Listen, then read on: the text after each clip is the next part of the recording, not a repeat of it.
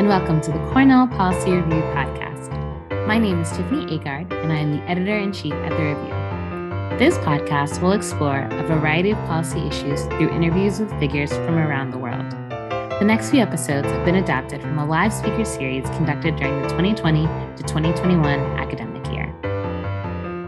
In this episode, you'll hear from our senior editor, Cosmas Musiime, as we sit down with Sheila Braka Musiime, Chief Counsel at the World Bank, to discuss the challenges and policy interventions with the World Bank in the COVID-19 era. Our speaker today is Sheila Braka Musiime. I hope I got the pronunciation very well. She is a Chief Counsel at the World Bank, having had several portfolios on issues of public policy and law, whether in Africa, in South Asia, or such other emerging markets within the world. Before the World Bank, she had attended Harvard Law School, where she got her LLM in law. She will be managing and speaking to us today, together with her partner, or will I say, associate in the office, Paige Cassidy. Paige, do you want to introduce yourself real quick? Sure. Hi, everybody. I am Paige Cassidy. As you mentioned, I'm working in Sheila's department, the legal department at the World Bank, on some related COVID issues, and I've worked with her on this presentation. So I'm happy to be here and meet you all. Thank you, Paige. So our format will be that the speaker will make the opening remarks, and then we will follow with an interactive section, a question and answer section. You can always raise your hand through the apps, or you indicate by sending a message in the chat box, asking your question, and then I can read it out. But meanwhile, we want it to be very interactive, and also we want it to be sharp and crisp. So keep your questions short so that we can accommodate as many people as possible. So with that, and without much ado, I welcome Sheila Braka Musiime to lead us in this conversation about the World Bank in the COVID era, the challenges and some of the policy interventions so far. Thank you. Thank you so much, Cosmas. Thanks so much for this introduction and for the invitation here. Paige and I are happy to join you, and I want to recognize all the work she's doing at the World Bank on several issues to do with COVID and fragility and all sorts of issues. So we're really happy to be here and to be invited by you. And it's very exciting to be at Cornell. I mean, this is one of the world-renowned universities, with deep thinkers like all of you here. So it's an honor for us to speak here with you. And I hope everybody's doing as well as can be during these unusual times. So I'm very happy to be here to discuss the World Bank's recent work on legal and policy challenges associated with COVID-19. What I will do is I will go over a presentation just to give you a broad landscape of some of the legal issues and policy issues that we've been encountering. And then there'll be time for questions and answers at the end. Just before, as I start, I think you all know this, but I just want to make sure I'm clear about who we are, who we represent. So the World Bank Group comprises International Bank for Reconstruction and Development, IBRD, which marked 70 years of its establishment following World War II. We marked that this year. It's also comprised of International Development Association, which is the lending arm of the bank, which was established in 1960 to provide financing to the less developed countries of the world. So IBRD and IDA are where Paige and I work. But the World Bank Group is much broader. It also has International Finance Corporation. It has the Multilateral Investment Guarantee Agency, the International Center for the Settlement of Investment Disputes. So it's 5 organizations in one group. The World Bank proper, so I've talked about the World Bank Group. The World Bank proper comprises IBRD and IDA. So the first 2 I talked about, International Bank for Reconstruction and Development and International Development Association. But one fun fact, the word the World Bank does not appear anywhere in the Articles of Agreement of either IDA or IBRD. And so maybe some homework after this is for you to find out where the World Bank originated from. But that's what we are commonly known as. Another not so fun fact is that the IMF, the International Monetary Fund, is not part of the World Bank Group. It's right across the road from us. It's in Washington, D.C. It's a sister organization with whom we coordinate very closely. Our membership is more or less the same. So the Articles of Agreement of IBRD state that you can't be a member of IBRD unless you're a member of IMF, for instance. So it's a very close organization to us, but is not part of the same organization. And we also work in partnership with several MDBs and bilateral aid agencies. And I think the COVID pandemic is one of those areas where the value of partnerships has really shown itself. So as you know, also, we are a shareholder cooperative. We are formed by our member countries. And so we work to help them through the pandemic and to build back better. And they are also part of the decision-making through their representatives on our World Bank board. So it makes the role of any practitioner in the World Bank very interesting because we are lending or providing funding to members, to countries that are also our membership, that also make the decisions in the institution. So I want to start with a bit of background on the bank's overall COVID-19 response.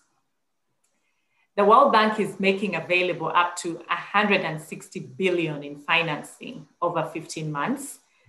This is going until June 2021.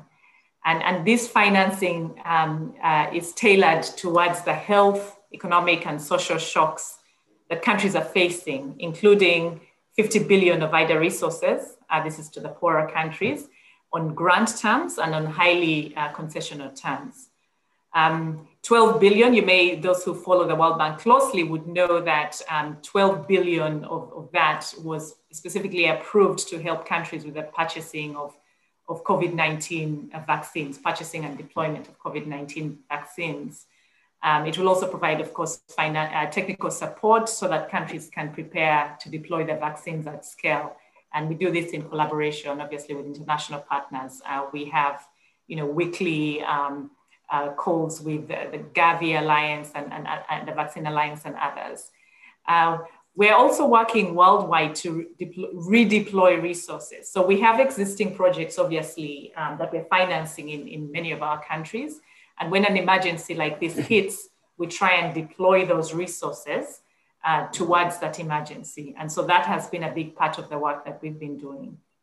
And the overall aim of this response, really, the COVID-19 response, is to help developing countries strengthen their pandemic response, increase disease surveillance, improve public health interventions, and help the private sector continue to operate and sustain jobs. And so we've been involved in several country operations, which have ranged from helping with cash transfers to poor people, food security. There's a big target on the most vulnerable groups, women and forcibly displaced communities. And we do all this through strengthening health systems, monitoring and prevention, and scaling up social protection. Again, sort of these safety nets that countries have or should have. We're also very concerned about the business community and preserving jobs and procuring medical equipment and supplies. And then next, you'll see this map, which gives a global overview of the bank's COVID-19 projects. It reflects financing for projects that are part of the COVID-19 Strategic Preparedness and Response Program. This is the SPRP, which is the framework through which the bank is providing support. And this map also shows projects that receive COVID-19 funding through restructurings, redeployment, and reallocation of existing resources. As you can see, the bank currently, as of March 4th of this year, it has 178 COVID-19 projects that are active or completed across 111 countries. And this is for a total of 10.6 billion in financing. And this has all occurred at record pace. You can imagine since the pandemic hit, with all of us working from home and across the world in all our offices, it has been quite an immense effort on the side of World Bank staff, as well, of course, as our member country staff. In fact, last year in May, the World Bank Group's emergency operations to fight COVID had already reached 100 developing countries. And I remember just sitting in my house and we were just chunking them out. And this has reached 70% of the world's population, so quite significant. These projects are spread relatively evenly across all regions. In the Africa region and the MENA country, where my current practice is focused, the COVID-19 response has included financing, it has included policy advice, technical assistance to help countries strengthen pandemic response and healthcare systems and cope with urgent health needs of the pandemic, and support safety net systems, including cash transfer projects. Most recently, our effort, actually the large part of our effort right now is supporting countries in their purchase and distribution of COVID vaccines and strengthening vaccine systems. And we're working closely with partners like COVAX, who you've heard about, which was convened by this global partnership for equitable access to vaccines, as well as with the African Union Vaccine Acquisition Task Team and several other groups that are doing whatever they can to get vaccines into people's arms. And so the legal and policy issues have arisen, and these are things that have been new to practitioners like myself and others at the World Bank Group. Obviously, these projects are taking place in a very complex legal and policy environment, with a variety of issues that we at the bank and our member countries have had to take into account. We've had to learn on the fly and meet this moment with new legal and policy issues that have been arising and are still arising up to today. So, there are several legal issues as we're going to go over quickly. There have been diverse legal responses to the pandemic by our member countries. We've seen also access to justice challenges, including in relation to gender-based violence. There's been huge impacts on commercial and contractual relations. Debt distress and debt management has been, it's been an ongoing issue in our institution, but it's very acute right now for many of our countries. Our countries have also faced labor and employment issues, and obviously health law issues such as testing, medical equipment, therapeutics, and vaccines. We've also had to tackle issues related to data protection and privacy. As you can imagine, an institution like ours is a big target for the NGO community. And so, in many instances, when countries, when there have been issues that have arisen, legal challenges that have arisen in a country, and particular groups of people are unable to get a response from the member country, they turn to the World Bank because they know that we're very sensitive to issues like this and very responsive. And so our policy framework has to be intact to be able to foresee and respond to any of the legal issues that come up. So I want to give a brief overview of some of these issues and then leave some time for questions. So as you can imagine, it's very important for governments to have a strong legal foundation for their COVID-19 response efforts. Countries have enacted a range of responses to COVID-19, but to do so, they generally utilize a number of legal authority. And we've seen that also in the US, different things that are being triggered legally for emergencies to be declared, whether it's at the federal government or at state level. So we've seen some countries have declared emergencies under their constitutions to enable them to take extraordinary measures. So Ethiopia is one example, which used its constitution to declare a state of emergency in early April of last year. Other countries have relied on existing public health or disaster management laws to impose COVID-19 response restrictions. So we've seen, for instance, in Burkina Faso, which declared a state of health alert under a public health code. And this has enabled it to establish certain restrictions to combat COVID-19. Other countries have enacted new legislation, which have had to pass through parliament in quick amount of time. So Ghana, for instance, passed the Imposition of Restrictions Act of 2020, which enabled the government to then impose certain restrictions. Legal foundations are also analyzed by and derived from court decisions in various countries. We've seen courts, people take governments to court to hold them accountable for their COVID-19 response measures. We saw, for instance, last year that the Malawian High Court temporarily enjoined the government from implementing a lockdown due to certain constitutional concerns. And of course, this was taking place in Malawi during a time of political uncertainty with the government, the election of the government having been challenged in court as well. And so we saw the High Court lifting, basically saying it was unconstitutional for the government to impose a lockdown. And then we see an area that's near and dear to our hearts, which is access to justice. The COVID-19 crisis has had a significant impact on judicial systems across the world. Court systems are having to adapt to this new normal of lockdowns, which can occur anytime. And these things are happening already in a very overburdened justice system. So, courts are having to conduct meetings and virtual trials through video conferencing. They're having to use e-filing. They're closing or restricting public access to court buildings. And you can imagine in some countries where they don't have the mechanisms, e-systems in place. I mean, in some countries, we're still working to support them to do that. It's really proven to be quite a challenge, both for the judges, but more critically for people who are waiting for trial, people sitting in jails waiting for trial. So you'll see here, an access to justice graphic here. This has not prevented that, and which is really good. It has not prevented, court cases from continuing, right? You have an overburdened justice system, which was already stretched prior to the pandemic, and courts trying to figure out how to move along and get justice done. And so there've been increased backlogs due to COVID-related court closures.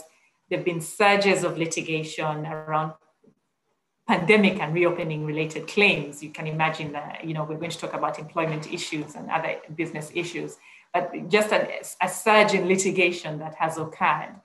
And this is a significant factor to consider as we move forward through and past the immediate COVID crisis. This backlog is really going to continue. An issue that we've been also very concerned about, because our institution sees gender-based violence as a development issue. If half the population of people, and we hear that a third of women are subject to some sort of gender-based violence in their lifetime, if that part of the population is unable to access justice, it's really a big issue for us. So it's a very vulnerable group that we are concerned about.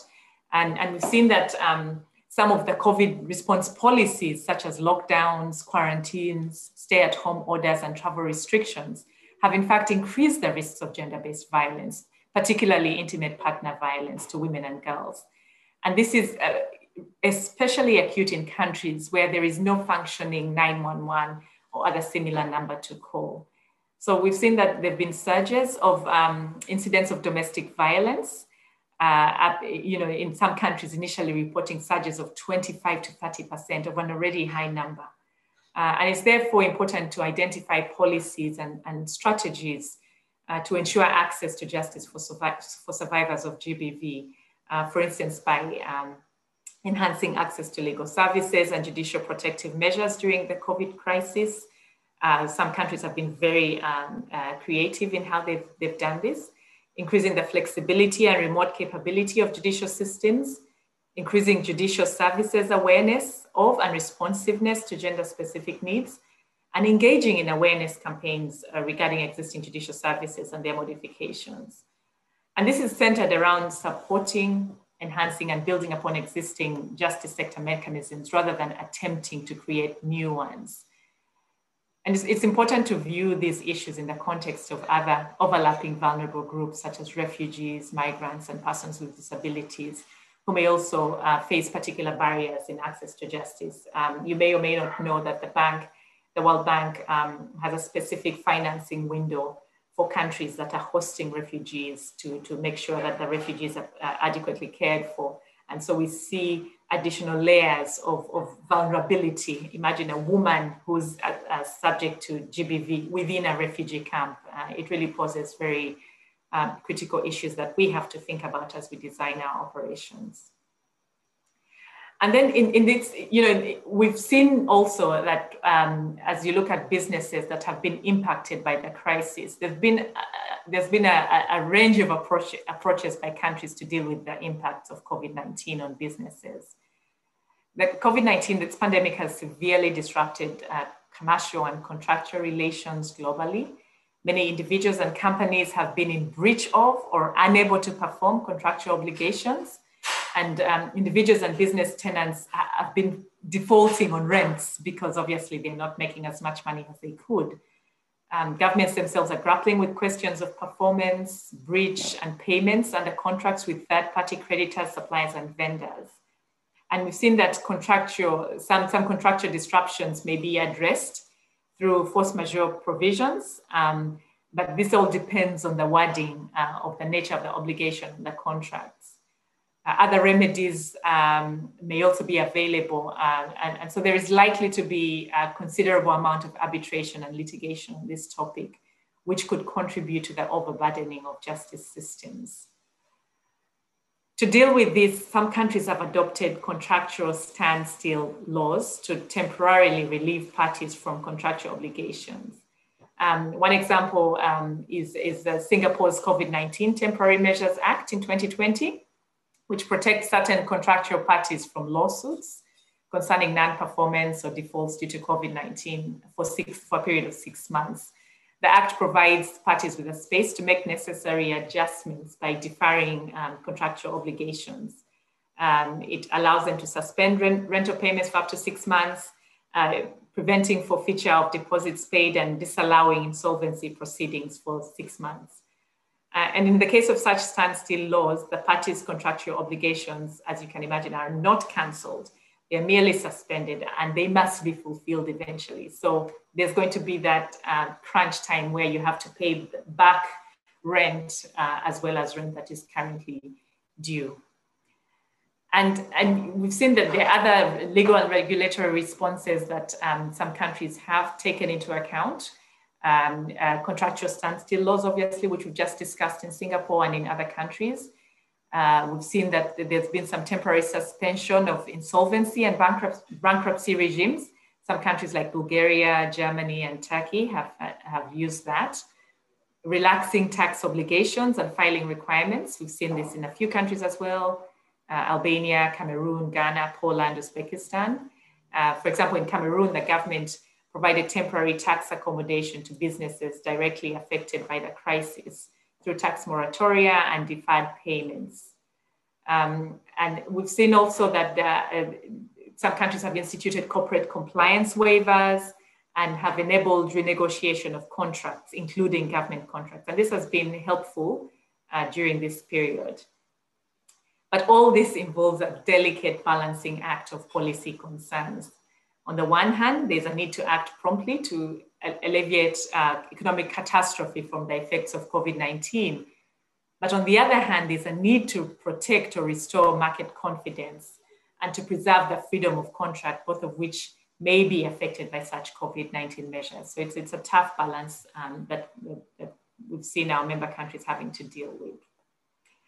I want to talk a bit about debt distress and debt management, which is another pressing issue for the World Bank as an institution, as it is for the IMF and other multilateral development banks. Debt vulnerabilities have increased in recent years in emerging market and low-income countries. The total external debt of low and middle-income countries totaled 8.1 trillion at the end of 2019, of which a third was owed to private creditors. More than half of IDA countries, which is, as I said, lending arm of the World Bank Group that gives concessional, either grants or non-concessional loans to countries, or concessional loans to countries. More than half of those IDA countries today are in debt distress or at a high risk of debt distress. Assessments by the World Bank Group have found that less than half the countries reviewed met minimum requirements for debt recording. So we don't know the full story, right? They're not reporting as they should. And this was prior to COVID. This was by the end of 2019. The COVID pandemic has exacerbated an already very difficult situation in public debt vulnerabilities of many of our countries. The fall in revenue that they've encountered, along with emergency spending, has pushed government deficits and debts in low and middle income countries to the highest levels since the global financing crisis. The pandemic is pushing a growing number of these countries into debt distress. So supporting our poorest countries to fight COVID-19 is the World Bank's most urgent priority. We are deploying unprecedented support to enable countries to focus on responding to the pandemic rather than the repayment of creditors. So the World Bank Group is working to encourage comprehensive debt solutions that involve at least 4 elements. The first is debt suspension. Second is debt reduction. Third is debt resolution. And the fourth is debt transparency. You may have read in the press about the Debt Service Suspension Initiative, otherwise known as DSSI.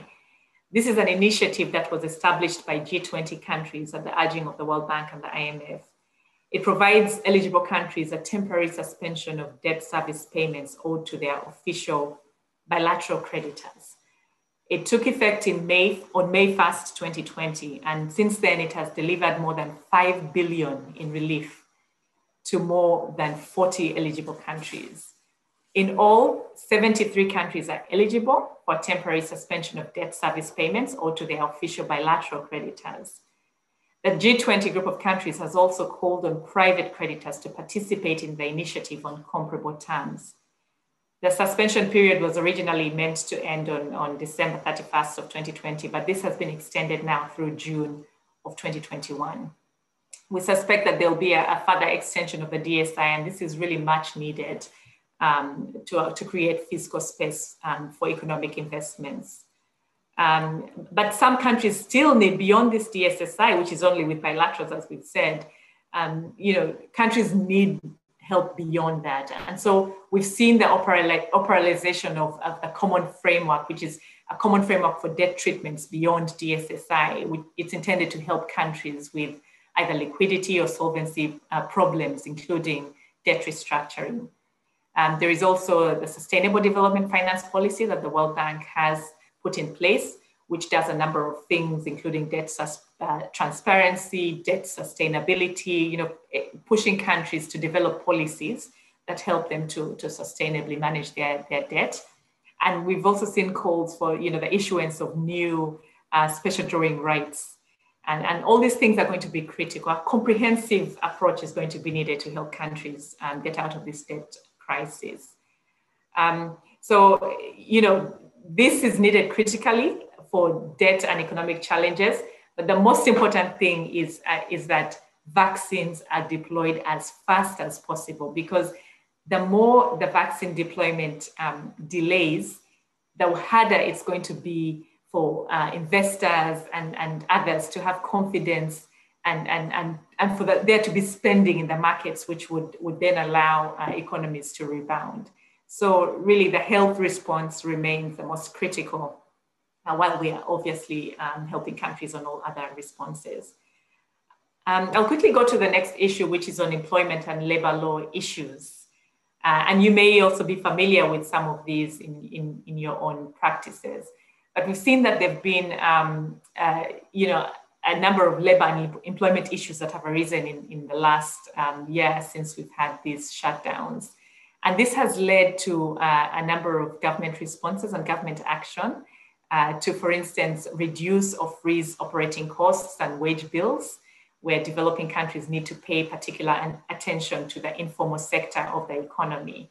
So we've seen in some countries where we see, or whether it's wage subsidies for citizen employers of businesses affected by COVID-19, or we see benefits being given to small and medium-sized enterprises, and just actions governments are taking to help employers to manage these wage bill issues.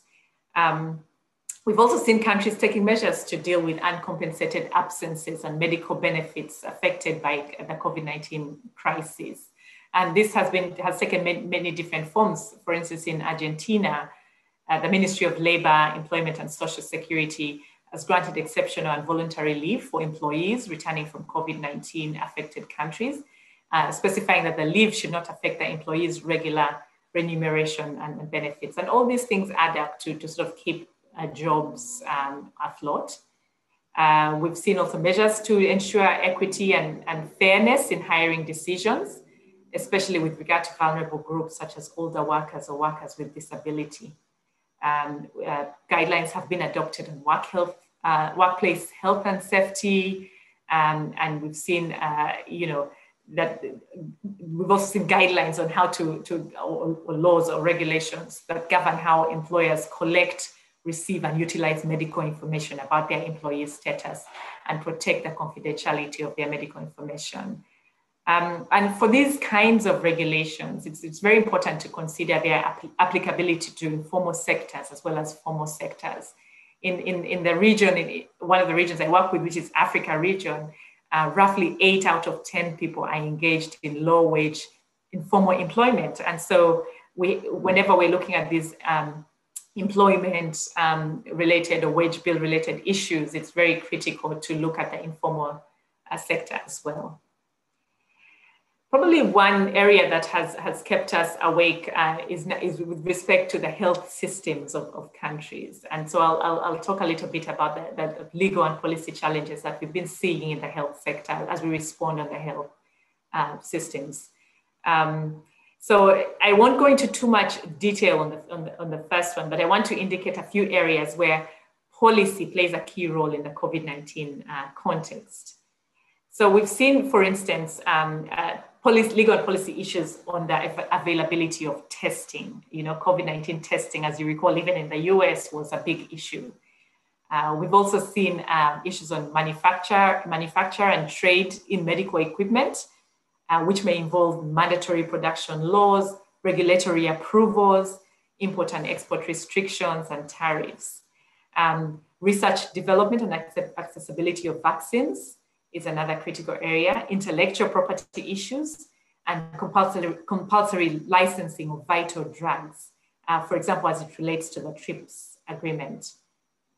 With respect to vaccine deployment, like I said, this has been the thing that has been occupying us for the last few months specifically. And this slide is simply meant to indicate the many opportunities for legal, regulatory, and policy issues to arise throughout the vaccine development and distribution process. For example, issues arising relating to availability, accessibility, and efficacy of vaccines, including the potential requirement by some countries of mandatory vaccination. I think you've been seeing and reading of these green cards that are being given in some countries to show that you've been vaccinated. And we've also seen the recurring issue of liability throughout different stages of the vaccine development and distribution process. Overall, the bank's vaccine operations are aimed to support fair, broad, and fast access to effective and safe COVID-19 vaccines for low and middle income countries. And we're partnering, as I said, with the Vaccine Alliance, with COVAX, with the African Union. It has a facility where they're trying to secure vaccines for Africa as well. And absolutely with our member countries on how to strengthen systems and vaccination systems to get vaccines into arms.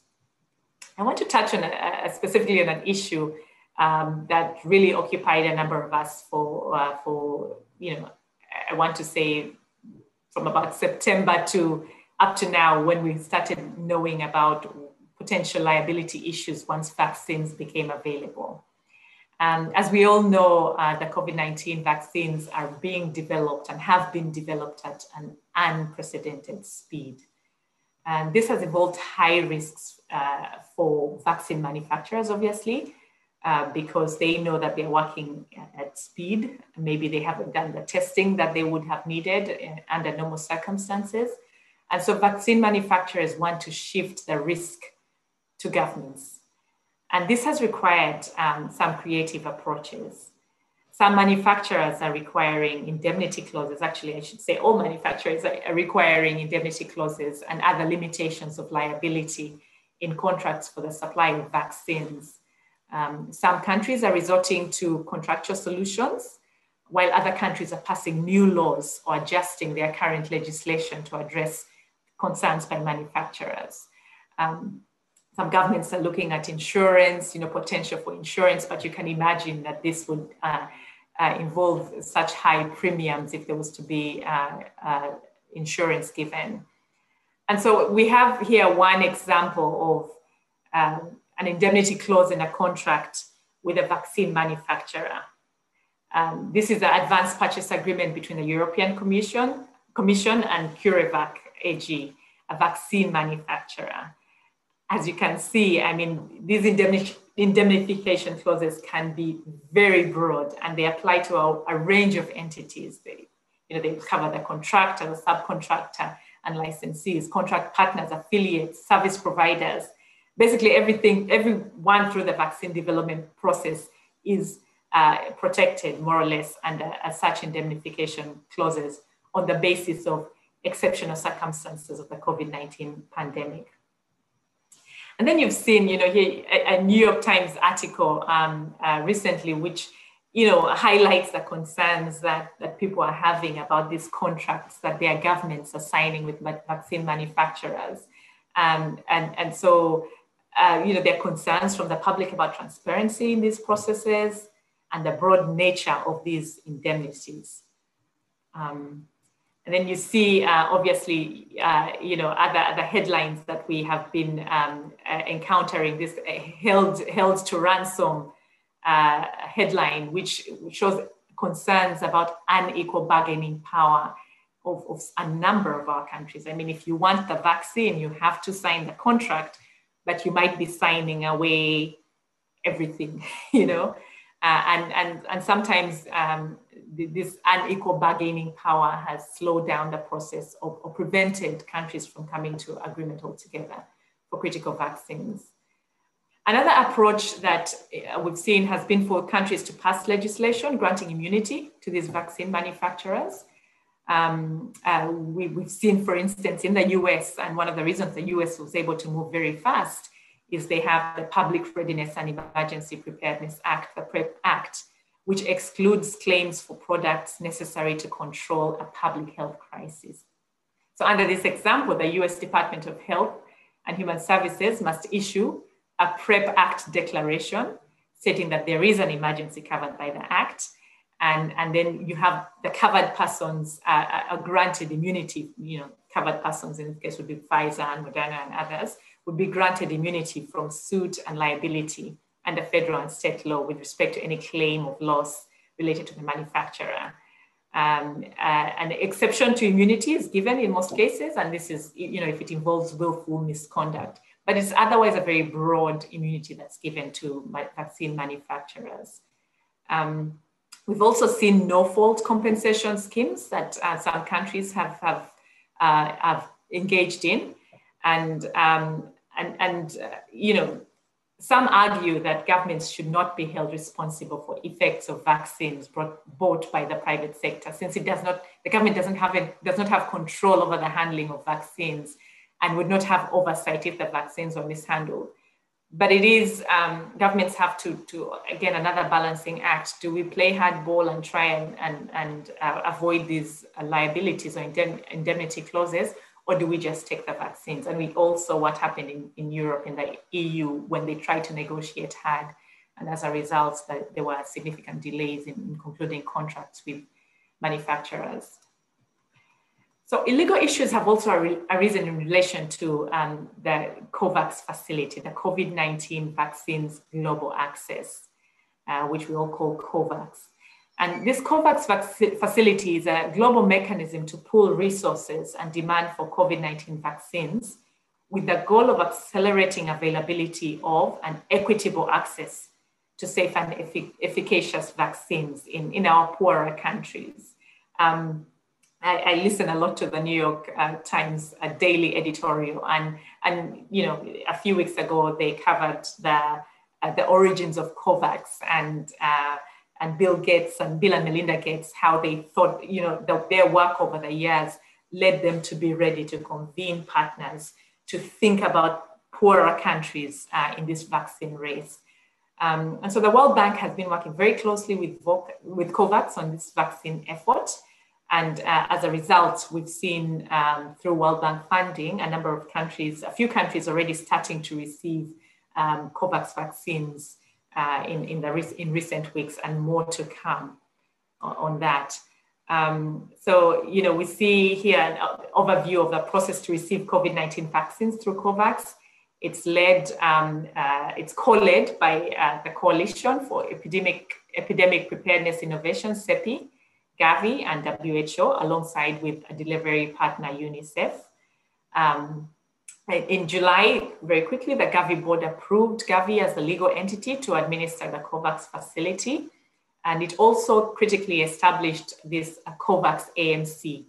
And this is a financing mechanism to accelerate and reserve COVID-19 vaccines to ensure that the lower and middle income economies, which we call the AMC 92 countries, as well as other eligible economies, to have access to COVID-19 vaccines at the same time as wealthier economies.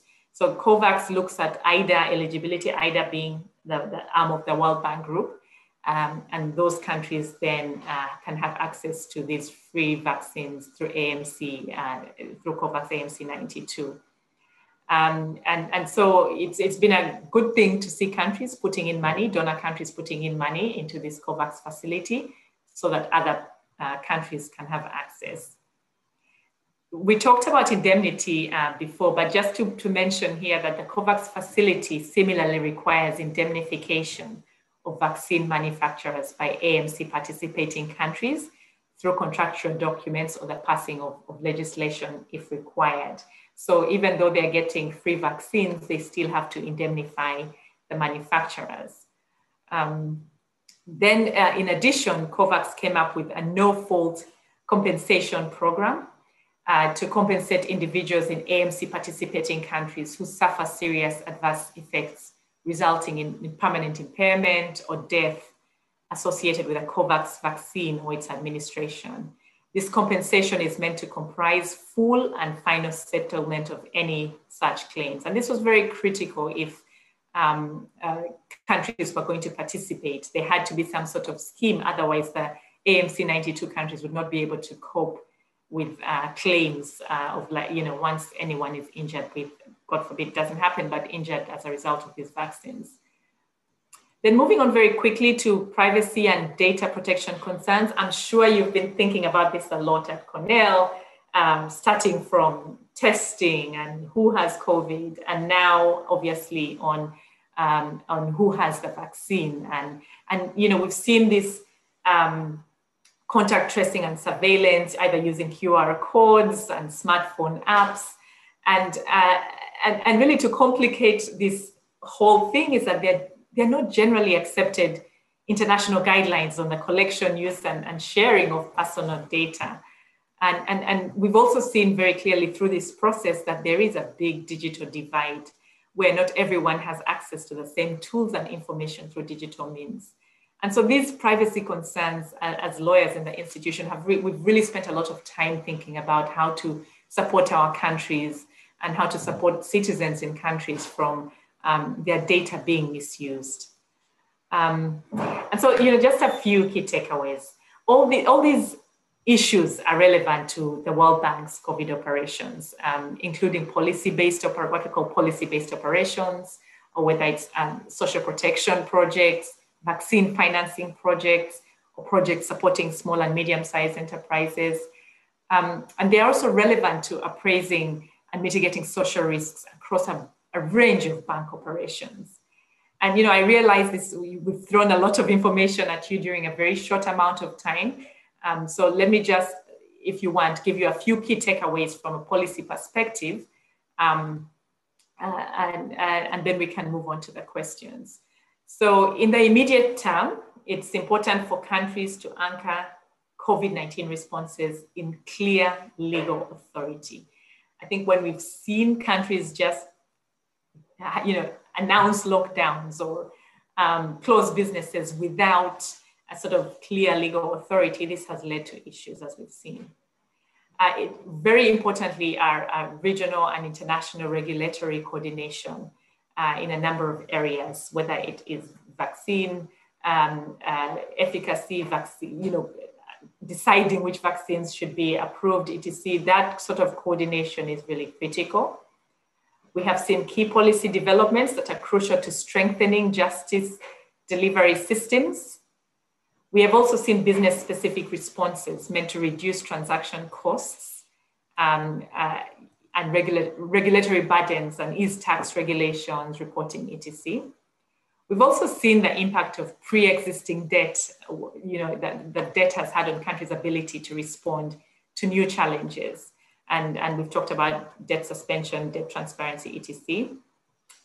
We've seen legal and policy solutions for labor and employment issues have been implemented, are still being implemented as we economies reopen and recover after the pandemic. And moving forward, we've seen that it's very important to address data protection and privacy issues, including establishing a legal regime for digital infrastructure and encouraging development of international guidelines on the collection, use, and sharing of personal data. In the medium term, countries may consider adopting specialized laws for diseases and pandemics in order to mitigate some of the legal issues we have identified here. And these laws could cover a wide range of issues. I think as policy makers, as policy students, you can imagine the wide range of topics that could be covered to get us ready for the next pandemic. So, let me stop here and just say that, I hope I have given you a taste of the bank's general thinking, which informs our operational work and can help to inform member countries who are thinking about how to continue to address these issues and hopefully to address them before the next pandemic comes up. So let me stop here and turn it back to you, Cosmas. Thanks. Thank you so much. I think it's been a fascinating conversation, deep, resonating, and covering the entire field in a sense.